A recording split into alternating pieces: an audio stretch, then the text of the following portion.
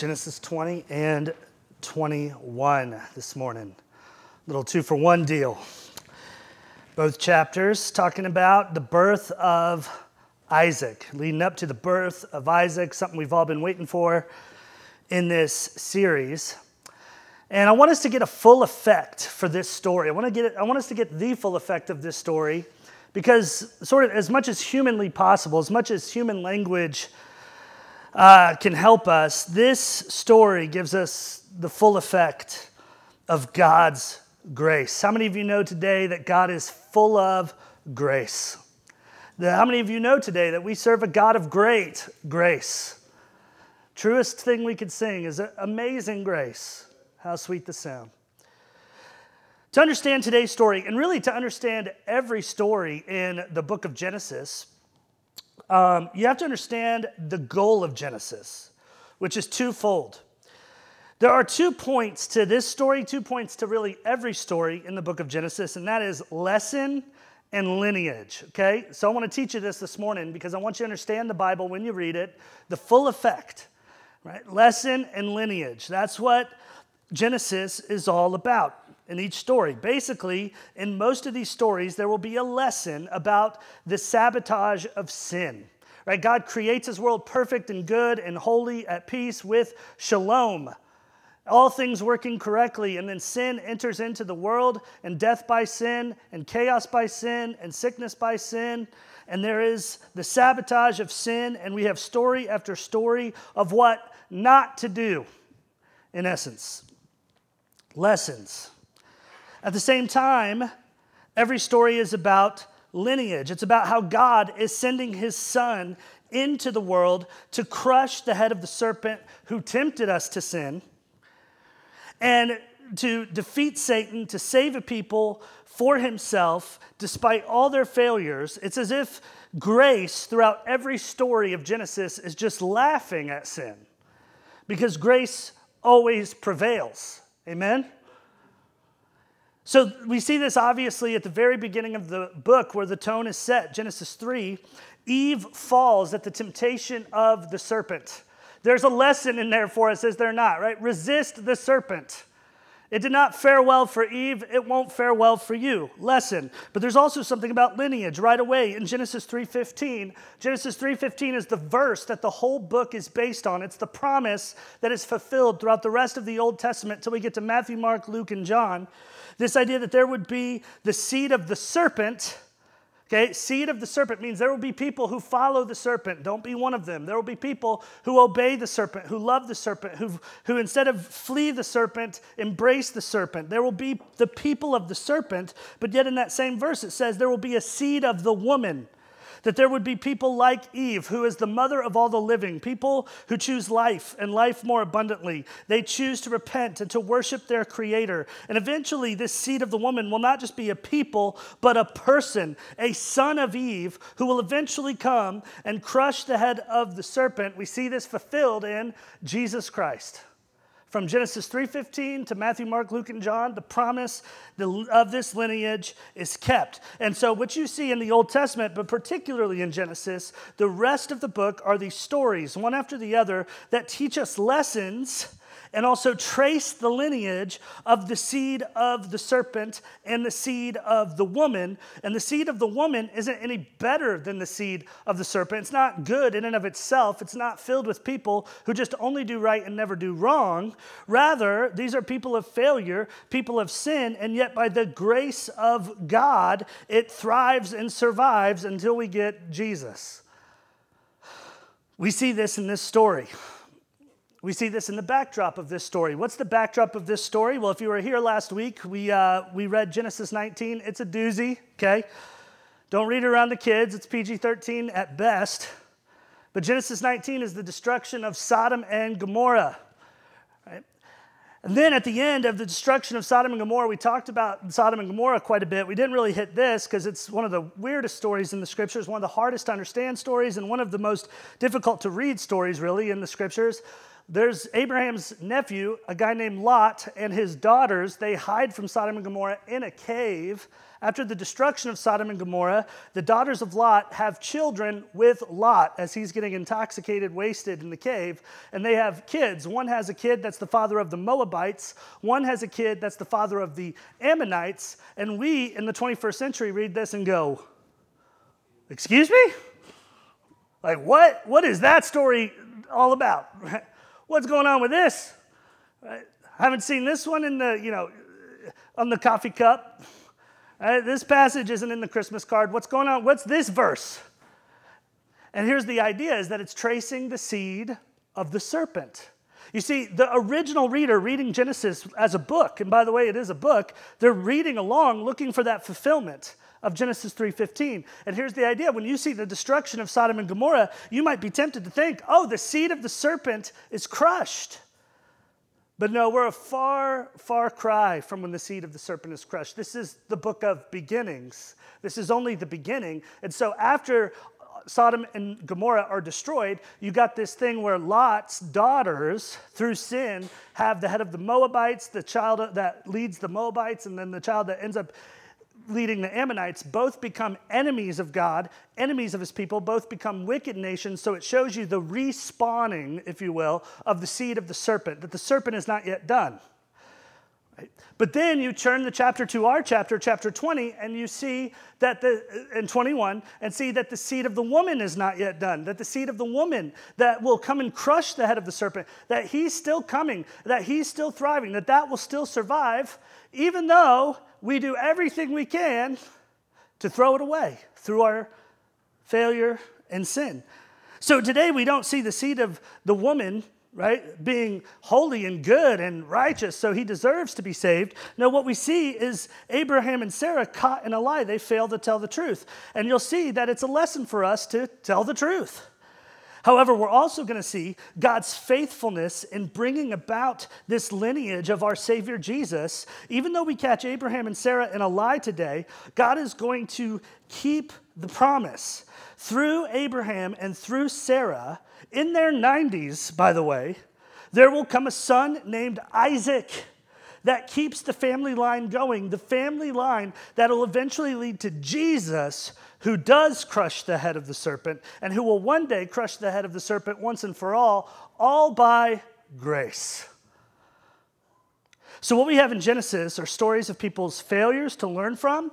Particularly, we learn how sin sabotages everything. And then we have this story, this overarching story of God's grace. He makes a promise. He keeps his promise to save, even though we don't deserve it, like Abraham and Sarah. We have failures, we have sin, and yet God's grace is so powerful, it merely laughs in the face of the serpent and its sin. So let's check this out in real time. Let's look at chapter 20. And we'll see the sabotage of sin. Remember, last time we saw Abraham and Sarah, it was chapter 18, where God had promised them that even though they're in their 90s, and Abraham's about 100, by this time next year, you would have a baby. That was the last time they had spoken to Sarah. God had spoken to Sarah. This time next year, you guys will have the promised child, the next in this lineage. And what do they do with that year? What do they do with that year? Do they get the nursery ready? They get a baby shower? Get out the baby name book? No, they do what we would do. They do what we do. They attempt to sabotage everything that God has given them with their sin.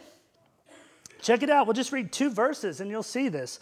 Genesis 20, verse 1 and 2, it says, "And Abraham journeyed from thence towards the south country, and he dwelled between Kadesh and Shur, and he sojourned, or he temporarily lived, in Gerar," which I always think of Greer when I see that, right? So Abraham's living up in Greer. Pray for him. Abraham said of Sarah his wife, "She is my sister." And Abimelech, king of Greer, sent and took Sarah. Okay? You thought it was Jay Gilstrap. It is not. Gilstrap Family Dealership, Truck Farm of Easley. Anyway, I listen to the radio. Now, king of Greer, Abimelech, takes Sarah to be his wife because he's like, hey, she's free for the taking. So here's a question, class. Does Abraham lie? Is Sarah Abraham's sister? Yes or no? The truth is that Sarah is Abraham's half-sister. Right? So we got to remember, this is a very archaic age, totally different norms, totally different gene pool. We can't really understand it, but it would have not have been uncommon, and it would have not have been unclean in these ancient times to be married to a relative. Okay? You can insert a joke about Kentucky right here. I won't because I'm too mature, but there are times in the Old Testament you'll see brother and sister married. Okay, so they are brother and sister, but they are indeed married. Okay, so follow-up question, is Abraham lying? Yes. And is lying a sin? Yes. And you might notice that Abraham has actually done this once before. We heard about this back in June, the last time JJ preached for us. Abraham did this in chapter 12 with Pharaoh, king of Egypt. He said this exact lie in this exact scenario because Abraham's a lot like you and he's a lot like me. Human beings, we tend to do the same sins over and over. Abraham's no different. Here, Abraham's worried, and he's worried in this very sinful way. This isn't self-defense, this is self-protection. If it was self-defense, he wouldn't have given up Sarah to harm's way. So don't think that he's just being brave, trying to, no. He's scared, and he's being a coward. Giving his wife away, he's trying to protect himself, because apparently, even though Sarah is in her 90s, again, because of the different gene pool and all that going on, she still looks like she is ready to be married. Right? That she is young. She has a look like that they can't tell that she's in her 90s or something. Because as soon as the king finds out that she's not married, he takes her for himself. Right? She's got no husband? Great, the king says. She's mine. So he takes Sarah for himself. So here's a third question for you. Does Abraham's plan work? And the answer is no. Perhaps for a brief moment, Abraham himself feels a little safer, though I'm sure Sarah's scared to death, right? But in the end, he's separated from Sarah. So here he is trying to keep them all together, but instead they get pulled in all these different directions. He's trying to retain the family, but instead it's ripped apart. He is trying to save his family, and yet sin sabotages it. So this teaches us we should tell the truth. Lying will never work. How do we know? Abraham's story. There's a lesson in there for us. And we need this lesson, don't we? Because we are just like Abraham. You are just like Abraham. I'm just like Abraham. God has made to us great and precious promises. And we accept them, and then the next chapter of our life, we are trying to control everything, we are manipulating everything, and we start lying to everybody in order to try to keep that control illusion going. Right? We're just like Abraham, and funny enough, like in Abraham's case, sin sabotages, and there are some very ironic consequences, aren't there, for our sin. He tried to save his family, so he lies about his family, he loses his family. It's just fascinating how it always makes things worse. I remember one time being in high school. When I was in high school, I got a cell phone. Now, you have to remember what cell phones were like. This is like back when I had a Nokia cell phone. It was like a brick. Like they used these to build the pyramids. That's how they did it. There's this cell phone. It had nothing going on, right? But I could call. And I remember being in high school, I probably called the school office from inside the school like 100 times that day. I would call the office. When they would answer it, I would hang up. Call again, answer, hang up. They didn't have caller ID. Again, different times. I know I'm a fossil, but it's true, right? You calling these people, hang up. Calling these people, hang up. And I thought it was hilarious, so I told my friends. And my friends told their friends. And before you knew it, everybody in my class knew I was doing this, including this one girl. And I'm talking about a girl who had never broken a rule in her life. Okay, she stops at yellow lights, right? She reads the terms and conditions before she hits agree. You know what I'm talking about, right? So I saw that she knew. I saw her later that day, third, fourth period. She's talking to the principal. I knew I'm going to get in trouble. So I took my phone into the bathroom. I ducked into the bathroom when I saw them, and I threw my phone on the ground. And I threw my phone against the wall. And to be honest, those Nokias, man, they deserve some credit. Those things are hard to break. I'm just chucking my phone up against the wall, and finally it cracks into pieces, and the screen's all shattered. Sure enough, by fifth period, sixth period, the principal wants to see me, asked me if I've been calling his office all day, driving him crazy, and I said, it couldn't be me. Look, my phone's broke. And of course, he gets suspicious right away, and he goes, well, luckily, Your phone records are all online. They print your phone records and mail them to your parents at the end of the month. I can just have your parents check to see who you called. And then I knew, not only I'm caught, and now I don't have a phone. It's ironic, isn't it? Here I am trying to save my phone. Now I'm in trouble for using my phone improperly, and I don't even get my phone back after being grounded because I destroyed it. Right? It's the ironic twist of sin.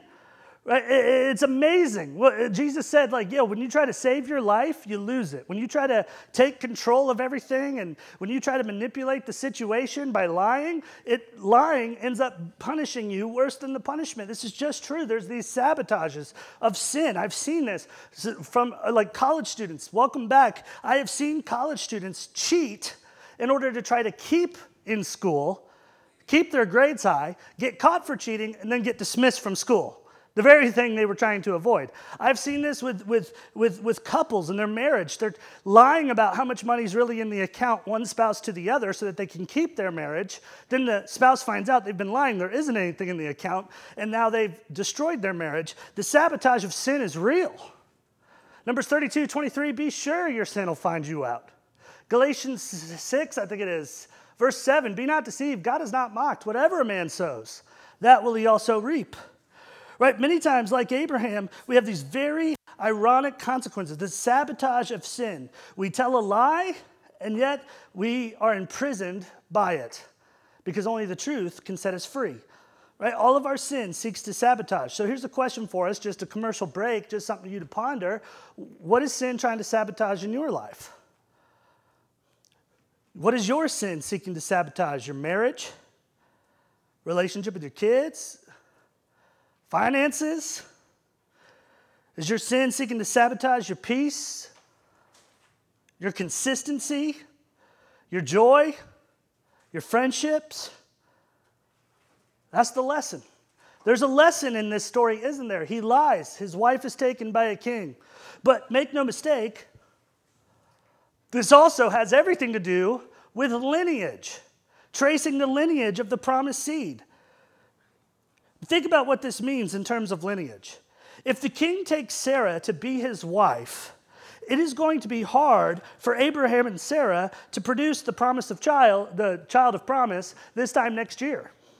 Right? And if God is miraculously opening the womb of Sarah in her old age, and now she is the king's wife, it might be the king who has this child, but that would go against the last 9 chapters, all the way since chapter 12, of God promising Abraham that he would be the father of the serpent-crushing seed. So no, Abraham hasn't fixed anything, and it's potentially sabotaged everything, and it's potentially seeking to sabotage even the promise of God for the seed of the woman to crush the head of the serpent. So the original reader is gasping at this point, thinking, what? After all this, we're going to lose it? But then we see God's grace prevails. Sometimes God's grace shows up in our consequences. Sometimes God's grace spares us from consequences, which is the story today. But either way, God's grace prevails.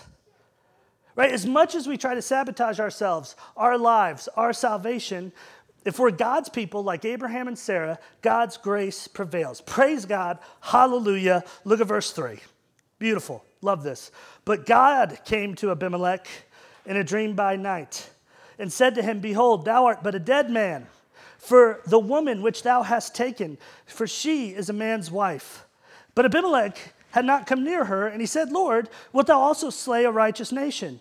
Right? He said to me, she's my sister, and she even herself said, he's my brother.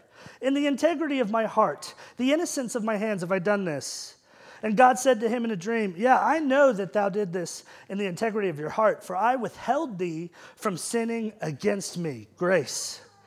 Therefore suffered I thee not you to touch her. Now therefore restore the man his wife, for he is a prophet, and he shall pray for thee, thou shalt live. Okay, so Abimelech takes Sarah into his harem. And God shows up to Abimelech in a dream at night, like a father of a teenage girl with a shotgun. He goes, you touch her, you die. That's the story. Abimelech's like, what did I do? God's like, nothing yet. because of my grace. You've done nothing yet, because I will keep you from ruining everything. Give that girl back to Abraham. Give that woman back to her husband. God comes to Abimelech and he warns him and he turns him from sabotaging sin. God does this for us in his grace. Grace prevails. God turns him from sabotaging sin. Why? Because he loves Abimelech. Why? Because he loves Abraham. Why? Because he loves Sarah. Why? Because he loves you. You see, if Abraham and Sarah don't have this promised child, Isaac, if there's no Isaac, there's no Jacob. And if there's no Jacob, there's no Judah. And if there's no Judah, there's no Lion of the tribe of Judah, Jesus Christ. So God's grace prevails over sin sabotage to ensure that eventually, through this family line of Abraham and the people of Israel, we would all have a Savior, even though we've done everything to sever ourselves from him. Abimelech takes Sarah to Abraham. You read the end of the chapter, he's like, dude, what is wrong with you?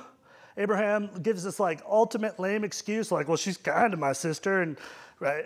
He's like, dude, you know what you've done. Here, he gives him, what does he give him? Like ox, sheep, servants, silver, Bitcoin. He's like, this is yours. This is to prove that I did nothing wrong. You have your wife. I took nothing from you. We don't want to end up like Sodom and Gomorrah over here in Greer. Okay, so go. That's the idea. Get out of here.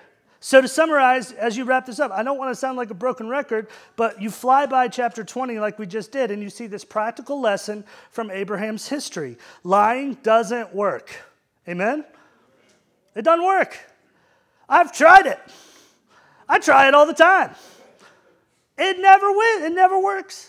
It sabotages me constantly. We need to knock it off. That's the lesson. Tell the truth. Proverbs 3, 5, and 6. Trust in the Lord with all your heart. Don't lean to your own understanding. In all your ways, acknowledge him. He'll direct your paths. And there's this powerful lesson from redemption history. It's one you can only see if you keep the whole of Genesis in mind, that nothing will stop God from keeping his promise to crush the head of the serpent and to save a people for himself, not even the failure of his people.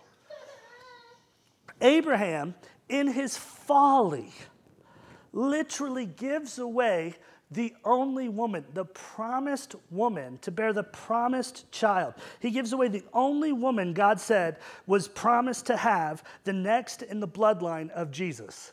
He gives her away. He has a year left, and he gives her away. And yet, it doesn't hinder God's eternal purpose at all. In no way does it stop God from defeating Satan and saving his people. God's grace untwists what sin twists. Hallelujah. God's grace untwists what sin twists. This plays out over and over. Later in the book, you'll see this guy, Joseph. He's abandoned by his brothers, left for dead. Later, he becomes the king of Egypt and saves his brothers, the promised seed, by the way, from starving to death. Right? In Exodus, Pharaoh tries to keep the seed of the woman from usurping him and uprising, so he kills all the baby boys, except one gets through. His name's Moses. He goes down the river in a basket. Pharaoh's daughter adopts him, raises him in Pharaoh's own palace, and eventually in that very palace, the son, Moses, looks at Pharaoh and says, let my people go. The promised seed is free to grow and to produce Jesus. One day, Jesus does come, the seed of the woman that will crush the head of the serpent. He's the one that the world waited for millennia after millennia. Jesus comes, and then we crucify him. We crucify him. And even in his crucifixion, God uses it for our salvation. He uses it as this ultimate sacrifice for sin, to wipe away, to wipe clean the slate of the world, to give forgiveness to all who will repent and to believe. Though he dies, 3 days later, he rises again to become the firstborn of many who would rise again. The firstborn among many brethren, it says in 1 Corinthians 15. I mean, you just can't, it's so much grace. It's so much grace that it's almost funny. It's almost funny. In fact, that's the point of the follow-up story, the laughter of grace. Look at verse 1 of chapter 21. Chapter 21, verse 1. Check this out. And the Lord visited Sarah as he had said. And the Lord did unto Sarah as he had spoken. Right? Is there any shock there? Any surprise? Right? Why does it continually shock us that God does exactly what he says he's going to do? Right? In this book, for 2,000 years, it's been written, Jesus will return. And one day, Jesus will return, and millions, billions of people will be shocked.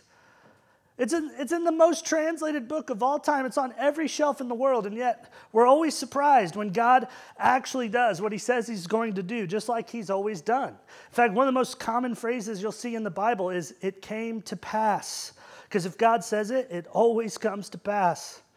Verse 2, this is huge, right? Huge. If you're reading this in one sitting, this is a huge exclamation point in the story. The reader has been waiting for this since chapter 12, since we met Sarah. For Sarah conceived and bare Abraham a son in his old age, at the set time of which God had spoken to him.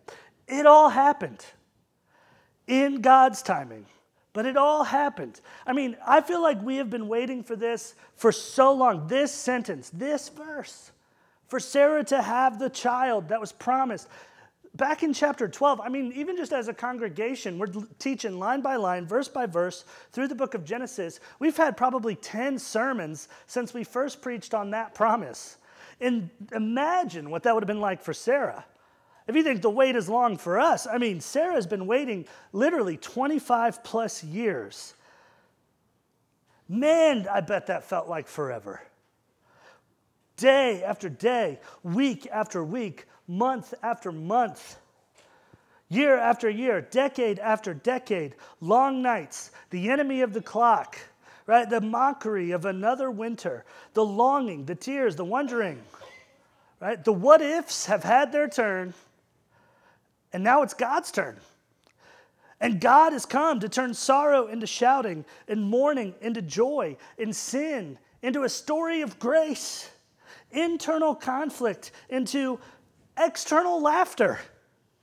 I know this is only one sentence. Verse 2 is only one sentence in the scripture, but you have to think behind the scenes of this verse because it's actually huge. Right? Sarah was promised, a year from now, you'll have a child. The next thing we know, she's being given over to Abimelech. Abimelech doesn't touch her. He gives her back to Abraham, and I am sure that her and Abraham had a couple fights on the camel ride back to the tent, right? Like, dude, you gave me away again. Right? Like, this has got to be, they need marriage counseling. But eventually, a couple weeks probably go by, and they, amend the relationship, and their marriage relationship goes back to normal. And before you know it, a few weeks in, a few weeks later, they're in Greer. Sarah wakes up feeling sick, and she is so excited. Right? She throws up her breakfast, and she throws up her hands. Praise the Lord.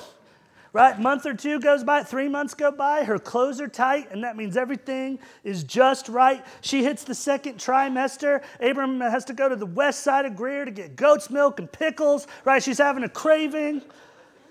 The midwives come in. There's heavy breathing, right? Yelling, sweating. Abraham's pacing the floor like a nervous wreck. And then he hears it. Finally, after 25 years, the cry of his son. The cry of his son. They lay him on Sarah for the first time. Isaac is born. Isaac is here. Isaac is ours. Right? Like, God's word was true. Worth the wait. We were wrong. Through those 25 years, look at all our ups, but look at all our downs. We have sinned. We tried to throw all this away, and yet God gave us Isaac anyway. It's so much for Sarah. She laughs.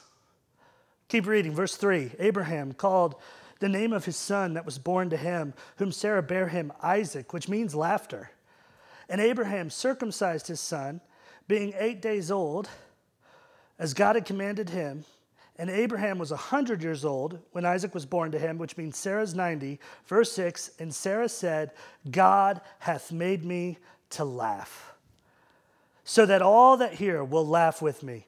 And she said, who would have said to Abraham that Sarah would nurse children? Yet I have borne him a son in his old age.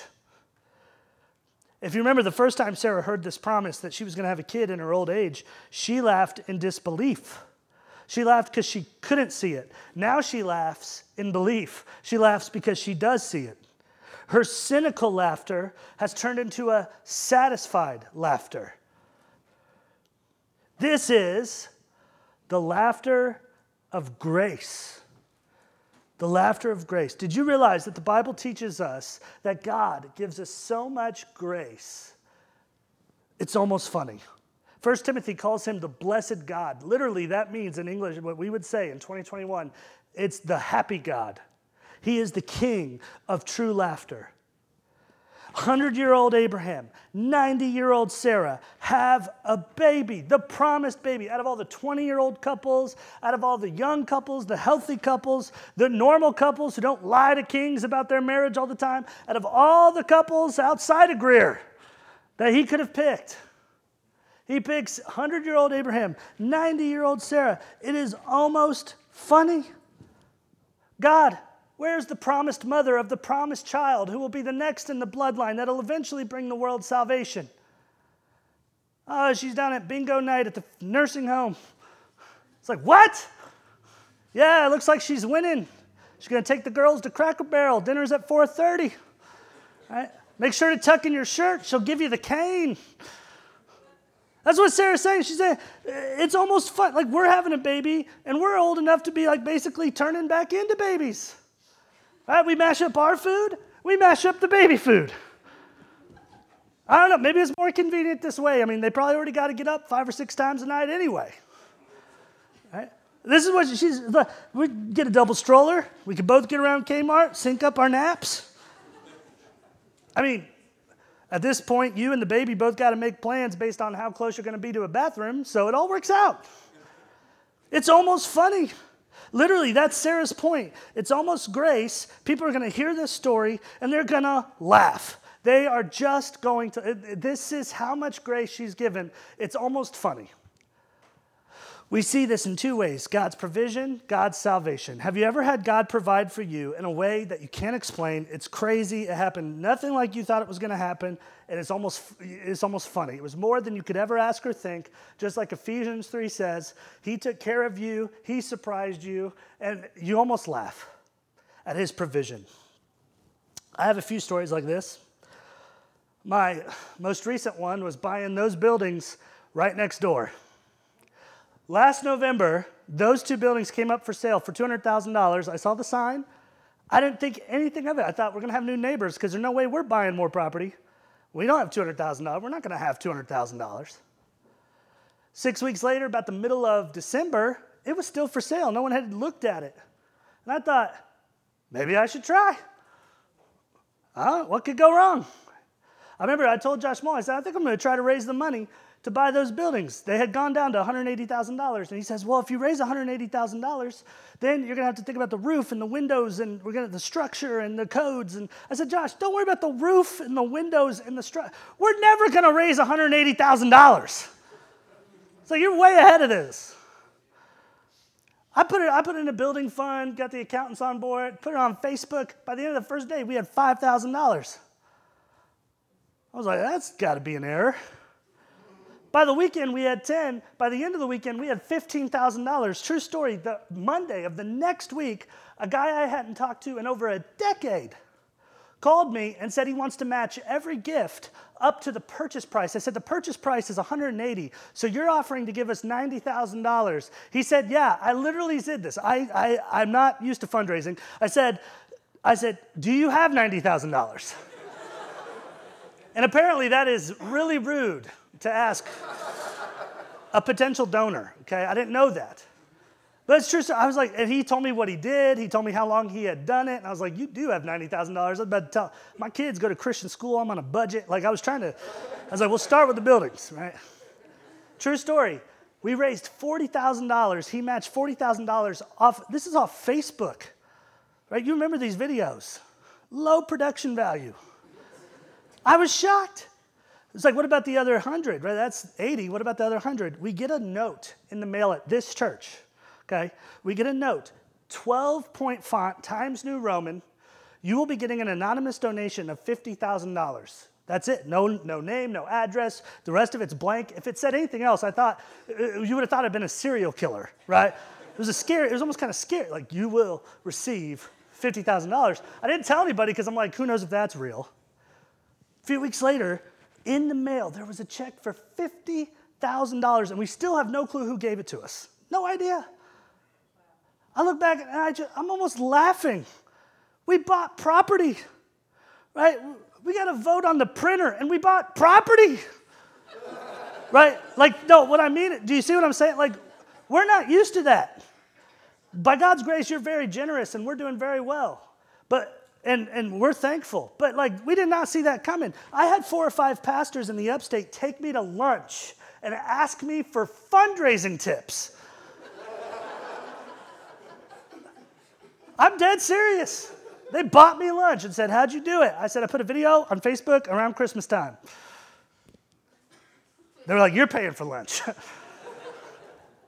But seriously, we bought the property in 2 months. It's going to take us 2 years to figure out what God wants us to do with it. People are like, what, you didn't have a plan? No, I didn't have a plan. Plan? What are you talking about? It just happened. There's like, I mean, that's what we said the whole time too. I remember Brother Roger saying, if God wants us to have it, it's going to happen. And I said, you're right. But then I was almost a little surprised, pleasantly surprised. It looks like God wanted us to have it. Because it happened. And it was you almost got to look back at the provision of God and laugh. And I think it's going to be used in the future for great things for our neighborhood and for our church. And we're still working on all that. But God's provision is incredible sometimes. Once in a while, he does this for us. Sarah wants to be a mom. She's 90. How is that ever going to happen? He makes a promise. He brings the promise to pass, and she's a mom. His provision's almost funny sometimes. His grace, it's so much grace, you almost got to laugh. This is true with his provision. This is true with his salvation. Some of you just need to look back at your salvation and laugh. God sent his son. Who? For that guy. That guy? Yeah, that guy? Yeah. The guy in Greer? Yeah. God sent his son for the guy in Greer. God sent his son for you. I mean, look back at your life and you've almost, it's so much grace, it's almost funny. Rebellious people, you almost got to laugh. You were doing drugs. You were getting wasted. You were wilding out. And God saved you, and now you're the one helping everybody else stop doing drugs. Not the monk, the guy with the white collar, not the nuns, you. Right? It's so much grace. Like Justin Bailey, you care if I tell your story a little bit? Justin Bailey was a resident at the homeless shelter a few years ago. Right? He now has a house, right, living indoors. He's got a job. He's got a girlfriend, it looks like. Good work. Right? And he goes back to the homeless shelter on Friday nights and preaches the gospel. How much grace is that? That's so much grace, you almost got to laugh. Religious people. We love religious people. I love you, okay? You're no fun. You don't get to come to the birthday, but you're great, okay? Religious people, we like you. Overall, we need you to find our stuff and to keep track of things and to make sure we don't die. But lighten up, Francis, okay? Religious people, you were a goody two-shoes, telling on your siblings, memorizing catechisms, clocking volunteer hours. And yet, God didn't save you for any of that. God said your righteousness is filthy rags. Your good works are but dung. And he saved you for your faith, something the least religious person can have. And now you know, I'm no better than anyone else. I mean, think about, you know who comes to mind for this is the Apostle Paul, who was Saul, and he thought he was so good that he had a license to kill who he thought were bad. He goes around Jerusalem killing people. He's on his way to some other terrorist attack. God stops him in his track. The presence of the resurrected Jesus blinds him, knocks him over. Next week, he shows up to Bible study like, how can I help? The religious guy The disciples are terrified. I mean, think about this. Osama bin Laden comes to small group this week. Like, we got to reach the Gentiles. Like, what? That's Acts 9, 10. I mean, read it. It's so much grace, it's almost funny. You got the most religious guy in the world who thinks he's better than everybody because of the rules he follows, calling himself the chief of sinners, one untimely born, the apostle untimely born. He says, I am who I am by the grace of God. You almost got to laugh. It's so much grace. It's almost hilarious. This is Sarah's story, right? Here she is. She does nothing to earn it, nothing to deserve it. And yet God keeps his promise to her through hilarious grace. And through her comes Jesus for us. Though we did nothing to earn his presence, we did nothing to drag him down here, he comes down through a line of crazy people to be with us crazy people through hilarious grace. It's a lot of grace. You almost got to laugh. Proverbs 17:22, laughter does good like a medicine. Psalm 16:11, in his presence there is fullness of joy. At his right hand there are pleasures forevermore. Ecclesiastes 3:4, there is a time to laugh. Luke 6:21, blessed are those who weep, for they will laugh.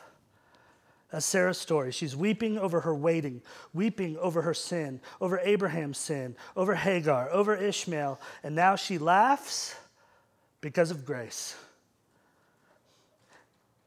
And all we who read the book of Genesis laugh with her.